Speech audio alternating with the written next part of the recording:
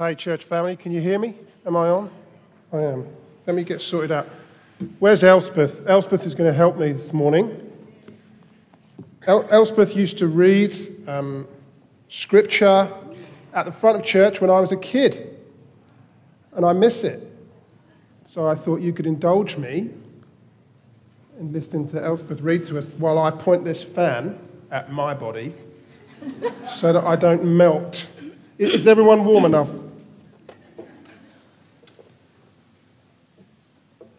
Elspeth, over to you. Okay. Is that on? Yeah, you're on. Great. We're reading from Acts chapter 28, and the passage is entitled Ashore on Malta. Once, safely on shore, we found out that the island was called Malta. The islanders showed us unusual kindness. They built a fire and they welcomed us all because it was raining and cold. Paul gathered a pile of brushwood, and as he put it on the fire, a viper, driven out by the heat, fastened itself on his hand. When the islanders saw the snake hanging from his hand, they said to each other, "This man must be a murderer, for though he escaped from the sea, justice has not allowed him to live." But Paul shook the snake off him into the fire and suffered no ill effects. The people expected him to swell up or suddenly fall down dead. But after waiting a long time and seeing nothing unusual happen to him, they changed their minds and decided he was a god. There was an estate nearby that belonged to Publius, the chief official of the island. He welcomed us into his home and for 3 days entertained us hospitably. His father was sick in bed, suffering from fever and dysentery. Paul went in to see him and, after prayer, placed his hands on him and healed him. When this had happened, the rest of the sick on the island came and they too were cured. They honored us in many ways, and when we were ready to sail, they furnished us with the supplies that we needed. After 3 months, we put out to sea in a ship that had wintered in the island. It was an Alexandrian ship, with the figurehead of the twin gods Castor and Pollux. We put in at Syracuse and stayed there for 3 days. From there, we set sail at Rhegium. The next day, the south wind came up, and on the following day, we reached Puteoli.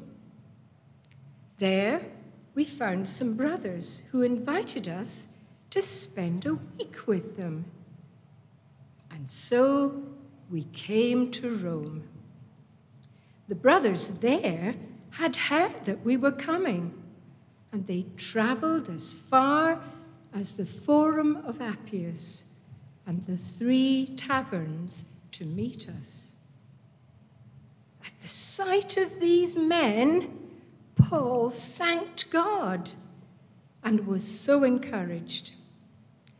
When we got to Rome, Paul was allowed to live by himself with a soldier to guard him. 3 days later, he called together the leaders of the Jews. When they had assembled, Paul said to them, "My brothers, although I have done nothing against our people, I was arrested in Jerusalem and handed over to the Romans. They examined me and wanted to release me because I was not guilty of any crime deserving death.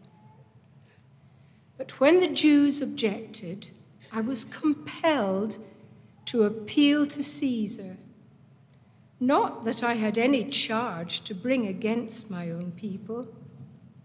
For this reason, I have asked to see you and talk with you. It is because of the hope of Israel that I am bound in this chain. They replied, "We have not received any letters from Judea concerning you, and none of the brothers who have come here has reported anything bad about you. But we want to hear what your views are, for we know that people everywhere are talking against this sect." They arranged to meet Paul on a certain day and came in even larger numbers to the place where he was staying. From morning till evening, he explained and declared to them the kingdom of God and tried to convince them about Jesus from the law of Moses and from the prophets. Some were convinced by what he said, but others would not believe. They disagreed among themselves and began to leave after Paul had made this final statement. The Holy Spirit spoke the truth to your forefathers when he said through Isaiah the prophet, "Go to this people and say, you will be ever hearing, but never understanding.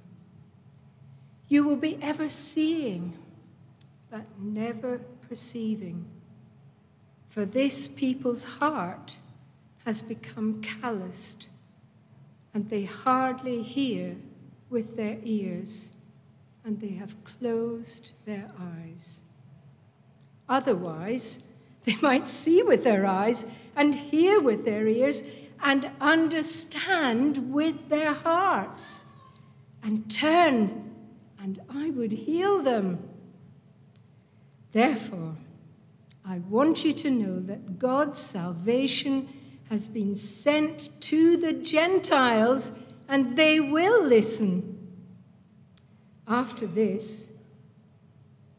he said this, the Jews left, arguing vigorously among themselves. For 2 whole years, Paul stayed there in his own rented house and welcomed all who came to see him. Boldly and without hindrance, he preached the kingdom of God, and he taught about the Lord Jesus Christ. Amen. Give Elspeth a clap. Thank you, Elspeth. She does do bedtime stories and answer phone messages and things. Just come and see me. I act as her agent, so we'll arrange a small fee and get that sorted for you. We're closing our series on Acts today. It's been great, hasn't it? Who's enjoyed it? And I just want us to explore a little bit the story that we can see in Acts 28. I don't know about you, but maybe you're like Holly and I. I don't know if you've watched any really good TV series recently, maybe on Netflix, on Amazon Prime, or something else like that. And you get really into it, and you get gripped by it. And if you're like Holly and I, we'll agree with each other that we'll watch 1 episode per evening and be sensible and grown up about it. And you watch the first episode, and then you get to the end, and it's like, oh, let's just stick on another one. And then you watch episode 2, and you get to the end of episode 2, and you say to each other, oh, look at it, it's like midnight. Oh, what should we do? And you agree, I'll just watch half of the next episode, and then we'll go to sleep. And you end up watching all of episode 3. Anyone else like that? Or what about those times when you get to the end of the series and it ends on a cliffhanger, and then you find out they're not making series 2? Brutal. Brutal. And if it's on the BBC, you shout things at the telly like, taxpayers' money paid for this. Where's my TV? Well, when we look in the book of Acts, when we come to the end of the book of Acts, it's this amazing story of the spread of the gospel. It starts with the Great Commission. Jesus says, go and make disciples of all nations. And we see this commission fulfilled throughout the whole of Acts, this progression and advance of the gospel, despite the obstacles, despite the opposition. We see that God can do extraordinary things through ordinary people like you and me when he empowers us through his Holy Spirit. That was true for the first apostles and the other disciples, and it's true for us today. So one question I want to ask you this morning is, do you long for the next season of Acts? Season 2 of Acts, or 3 or 4, whatever it would be. To see God do things today that we read about in Acts, in Scripture. People healed, people set free, lives transformed, people coming to know Jesus in miraculous ways. Mike Betts, in his book, Everyone a Witness, it's this one on the bookstore. I hugely recommend this. This is an amazing book. He talks at the beginning about the tide being out, that it feels like that a little bit in our world, in our society, in the Western world particularly. That there are pools. He talks about pools of gospel fruitfulness dotted around where God is doing things and we're seeing some fruit. But generally, it feels like there's not so much. And Mike says this in his book. He says, when the tide comes in, it's because God has done it. But he looks for his people to be the agents of his purposes, both through bringing this new move of God to birth in prayer and then by serving the incoming tide through obedient witness.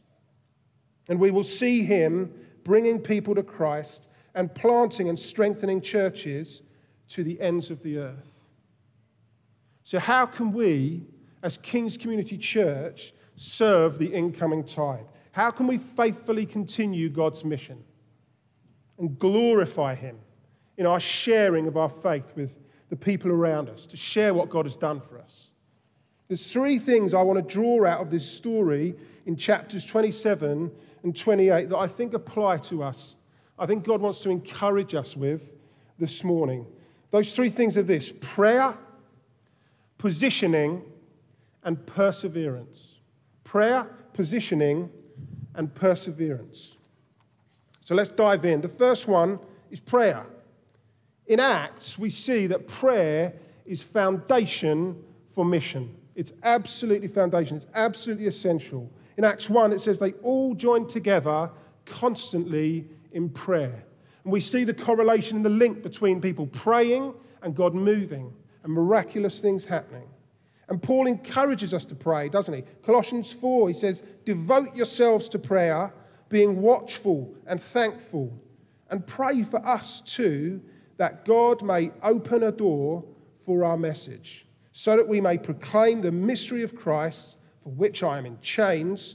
Pray that I may proclaim it clearly as I should. And that needs to be our prayer today, that God may open a door for our message so we can proclaim Christ clearly. Prayer reminds us that God is in control and this is his mission. It's not ours. He doesn't hand it over to us and walk away like a lazy boss who delegates something and says, oh, you deal with that. This is God's mission, and we join him on it. And in prayer, we have a direct link with mission control. We commit our plans to him. We can talk to him about our doubts, about our frustrations, our fears. And as we do that, we learn to trust him more. And when we pray, we expect that God will act. And through prayer, God will encourage us and guide us through his Holy Spirit, through prophetic guidance, words of knowledge. And we need to treasure this as church family. It's one of the distinctive things about our church network, that we value this. And we've seen the prophetic. I don't know, wave at me if a prophetic word has had an influence on your coming to faith and your Christian walk. Yeah, of course. Of course. It's hugely important to hear from God in our mission. In Acts, we see God speak clearly over and over and over again. In the shipwreck even, in the midst of that shipwreck, the angel of the Lord says to Paul, "Don't be afraid, Paul. You must stand before Caesar." So Paul knew that God had spoken. And in the midst of the trial and the suffering and the difficulties, he can be confident. Even though the setbacks are there, he knows that God has spoken. So he knows, well, if I've got to stand before Caesar, I don't need to worry about this shipwreck. And the same is true for us. We can hear from God in the same way. God continues to speak. You know, for a bunch of us, we decided to do Alpha Online in Pouringland back at the beginning of the year. And there was a number of weeks and months leading up to it that we were praying for God to bring people that we'd invited. But also, somebody felt that God was saying he was going to send people to us who nobody had any connection with at all. And so we prayed into that word. And you know what? God did it. God sent people who joined us on the Alpha course that nobody had any connection with at all. And these people have sat in our meetings over the last few weeks. God does it. When we pray, God does it. He's faithful. But you know, you have to be careful what you pray for. Because if you're going to pray a dangerous prayer, you need to be prepared that God is going to move. I'll share with you a quick story. This is how I know that God is able to use idiots, right? I'm due to go to the barber's yesterday. I've been to this barber time and time again. Wonderful guy. I see the same chap. Noah comes with me. He sees the same chap. It's great. Lovely guy. We have lovely conversations, but the conversation has never got on to Jesus or faith. And it starts to frustrate me a little bit. So yesterday morning I'm in the shower and I pray, God, I pray that you give me opportunity to talk about my faith this morning while I'm sat in the barber's chair. And I felt God say to me, when he asks you, God makes it idiot-proof for me, right? That's where I'm at. God says, when he asks you what you're doing this weekend, I want you to tell him what you're doing this weekend. It's pretty simple. So we get in the barber's. He beckons me to the chair and he says to me, much going on this weekend? What did I say? No, not much. I sit there and I'm like, oh. And then the lies from the enemy start, right? The bombardment. No, you've blown it now, John. That was your chance and you've blown it. So as I sit down and he asks me again the same question. So yeah, he must ask everyone the same thing, right? Is there anything happening this weekend? Me? No, not really. And you know what? He looks me in the eye and he says to me, really? Nothing happening this weekend? And then a cockerel crowed out. No, it didn't. No, it didn't. It didn't. It didn't. But you know what? I thought, if I don't say something now, I'm not walking out the barber's. So I said to him, well, actually, I'm doing a talk at church tomorrow. And he went, ooh. And it opened up a whole conversation about faith and about Jesus. And God uses wallies like me who fail over and over again and get it wrong and tell God we want to do something and then don't follow through ourselves. But he's faithful. You've heard it this morning. Despite us, despite people like me, he's faithful. God wants to use us. I hope you can hear that. There are many opportunities for us to pray, personally and corporately too. There's loads of opportunities. We have Friday prayer, don't we, Goff? I think we have Saturday prayer. There's loads. There's prayers of many coming up. I think the next one is in October, part of Relational Mission, where we join with other churches to pray. You can join us in Pouringland to pray. We pray once a month, third Wednesday of every month for an hour in the evening to pray for our community. There are loads of opportunities to pray. And if we're serious about seeing God do the things we want to see happen, we need to pray. There is a direct correlation between our prayers, our corporate prayers, and seeing God move in our city and the villages around it. Amen? Amen. The second thing is positioning, which is a bit of a strange one. But let me explain what I'm getting at a little bit. The sense I get from when I read Acts, and particularly this story, is that being part of God's mission is less about us stepping out, although, of course, there's times when we have to step out of our comfort zones in situations, like me, in the barbers, and it's more actually about stepping into something that God is already doing and already working. We're stepping into the purposes of God for our communities that we live in, and Jesus is in the driving seat. I wonder if you're ready today to be and available to be used by God. The picture that came to me was of these rides you get at the theme park. We went to Legoland recently with the kids, and there's a number of rides that just don't stop, right? And you have to get yourself ready, and 9 times out of 10, there's a situation where there's people trying to get off the thing, and you're waiting to get on the thing, and you have to sort of get the kids on, and you're off, and there's water involved. There's always water involved. And you're looking at it, and you think, oh, this is just a mess. Cable cars are the one. Chairlifts, they're the worst. You look like a complete fool, and the staff member positions you about 10 minutes before you need to be there, and you stand there like that, waiting for this thing to come back around. Jesus' mission won't stop. It won't wait. Jesus is building his church. The Holy Spirit is speaking and working and moving. We simply just have to choose to get on board and be scooped up into God's purposes. It's really simple. You know, I used to beat myself up about evangelism a lot and sharing my faith with my friends and not really getting a chance to do it and not really seeing any fruit in it. And there was a revelation that came and freedom that came from realizing this, that salvation is God's work. And I just need to be obedient. I need to spend time with people who don't know Jesus. I need to pray for opportunities to talk about my faith and take the opportunities when I'm given them. Jesus said to his disciples, when he first called them, he says, "Come follow me, and I will make you fishers of men." I will make you fishers of men. And the Bible says they left their nets, they left their comforts, their security, their jobs, their families, and they followed him. We will see people come to know Jesus when we simply follow Jesus on his mission.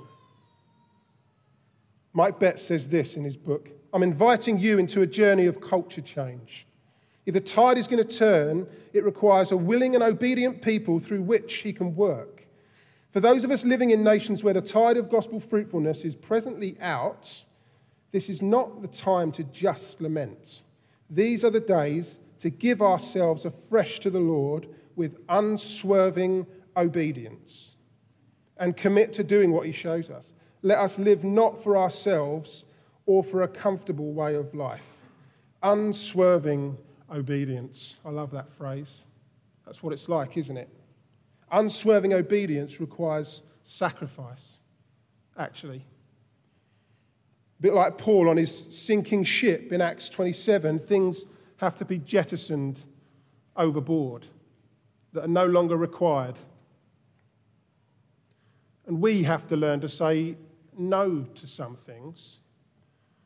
And it's not necessarily that they're bad things. Sometimes they're good things, but they get in the way of how God wants to use us.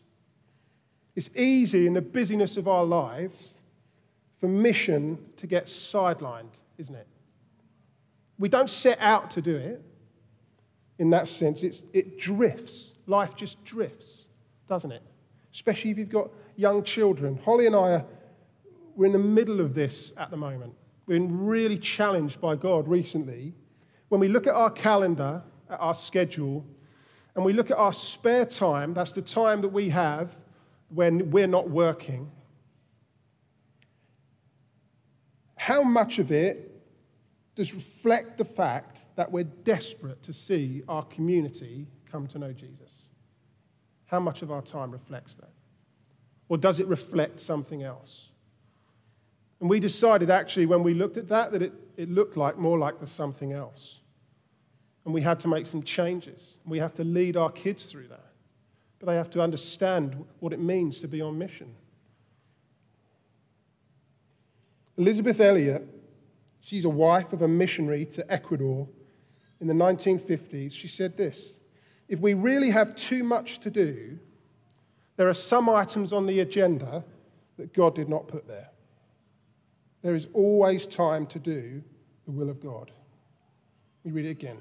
If we really have too much to do, there are some items on the agenda that God did not put there. There is always time to do the will of God. Brings me on to my third point, which is perseverance.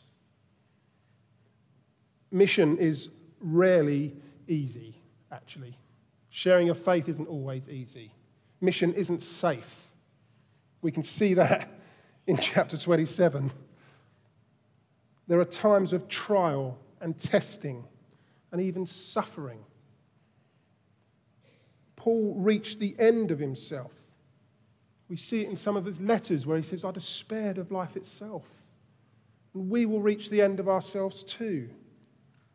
But you know, that causes us to rely even more on God. How can we keep going when we come up against obstacles and setbacks in our mission? How can we remain faithful witnesses in times of storm and difficulty? Well, we can persevere because we see that God works in and through the difficulties that we face. We've heard it earlier this morning. God is faithful to see things through. We see God work despite restriction or restraint. Paul was in chains. Many of his letters were written in prison or in chains under guard. God works through it. And despite it, for us as a church, you know, COVID, lockdown was a massive restraint and restriction on us as a church. But God works through it. We did church online. We're still able to proclaim the word of God. We're still able to worship together. We're still able to encourage each other. We did Alpha online. We're able to share our faith with others and have gospel conversations with people that don't know him. God is working through these things. God will work despite rejection or refusal. In verse 24, it says, some were convinced by what he said, but others would not believe. And that's the fact, isn't it? That's the reality. Not everybody we share the gospel with will get on board with it and accept it. Some people will refuse it, and that's difficult for us, actually. And we go into situations knowing that that might be the case. And the biggest barrier to our witness, actually, is fear of rejection, isn't it? It's fear of man. The Bible calls fear of man. Elizabeth Elliot says, fear arises when we imagine that everything depends on us.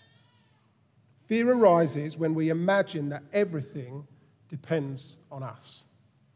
Of course it doesn't. God is faithful. Paul said in Romans 1, I'm not ashamed of the gospel because it's the power of God that brings salvation to everyone who believes. We see God work despite resistance or opposition. When we stick our head above the parapet, the enemy fires, right? He's going to fire at us. And that could be opposition direct from people. Like in verse 21, it says, we know that people everywhere are talking against this sect. And that's the same for us today. There's voices out there against God, against Christianity, against the things we believe to be true, the things we believe to be right. There's circumstantial opposition that the enemy uses to throw us off course. It's, you know, maybe something that where we see it coming, like Paul with his shipwreck. Maybe for us there might be a job situation, finances, stuff that we see coming but we can't change. Sometimes it comes out of nowhere. Like Paul with his snake. He's just collecting wood for a fire to keep himself warm, and a snake jumps out and bites him on the arm. If I was in that situation, I'd be like, God, come on! But he shakes it off. And God miraculously intervenes. Maybe there's things that have come out of nowhere for you. Maybe there's a health scare. Paul says this in Philippians 1. He says, what has happened to me, and here he's talking about being in prison, has actually served to advance the gospel. Because of my chains, most of the brothers and sisters have become confident in the Lord and dare all the more to proclaim the gospel without fear. This is miraculous. This is huge. It's so counterintuitive. What should cause people to shy away from sharing the gospel? People are going to jail, people are being beaten up, people are being shipwrecked. Does the complete opposite. Because the truth is, nothing can stop the advance of the gospel.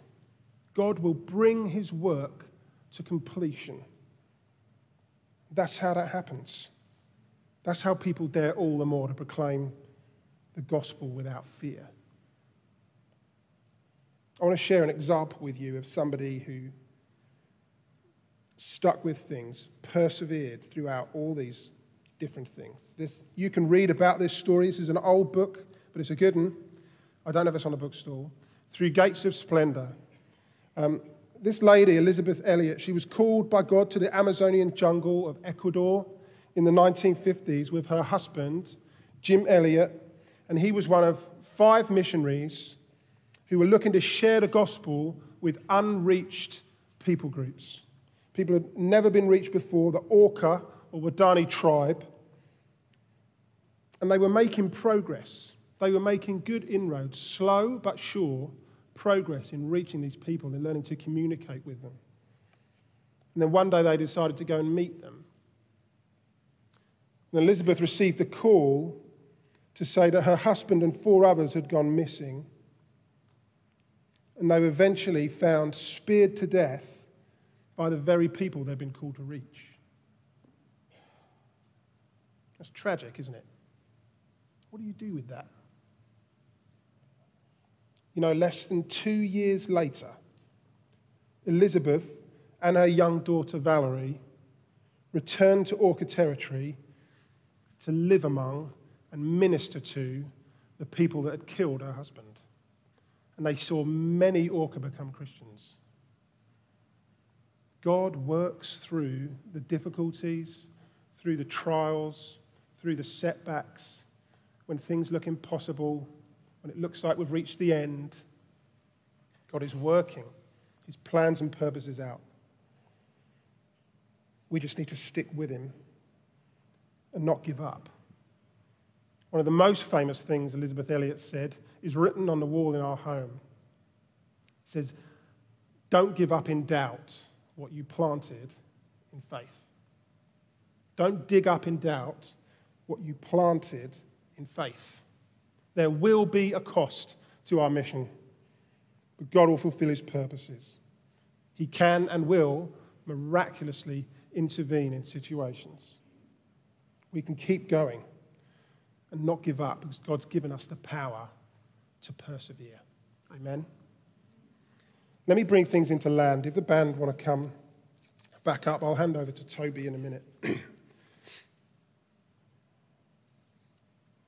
The truth is, when we look at Acts and we read these stories, we recognize that we need the Holy Spirit's help, don't we? Put your hands up.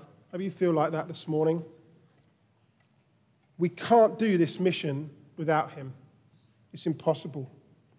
The last thing Jesus said before he ascended to heaven in Acts 1, but you will receive power when the Holy Spirit comes on you, and you will be my witnesses in Jerusalem and in all Judea and Samaria and to the ends of the earth. The two things go together, power and witnessing. The Holy Spirit helps us to witness. He helped me in the Barbers. He made it clear. He made it obvious. He is a person. He's not a force. It's not Red Bull for evangelism. He's a person. He speaks. He works. He enables. If you remember in Acts 4, they're in trouble with the chief priests and elders, and the disciples pray. This is what they pray. Now, Lord, consider their threats and enable your servants to speak your word with great boldness. Stretch out your hand to heal and perform signs and wonders through the name of your holy servant Jesus. After they prayed, the place where they were meeting was shaken, and they were all filled with the Holy Spirit and spoke the word of God boldly. I want some of that. I don't know about you. I'm up for some shaking this morning. Are you? You want to be able to speak the word of God boldly into situations that we come across? I do. Maybe you feel like the tide is out at the minute, like Mike. You long to see it turn. You want to see people in our city and the villages around it come to know Jesus. That's it. That's what we want. Maybe you feel like you're a little bit on the back foot with your witness. I want us to pray for each other today to be filled again with His Holy Spirit, to enable us, to empower us for the mission, for the things that God's called us to. Is that okay? You know, if you wouldn't call yourself a Christian, you're here this morning and maybe you're looking in, you feel like you're on a bit of a journey with faith, you're on the fringe of things. I want you to know you're on God's agenda. I hope you can see that in the book of Acts. He has an incredible plan and purpose for your life. If you look at the life of Paul, who used to be called Saul, you can see the transformational work that takes place when God gets hold of somebody.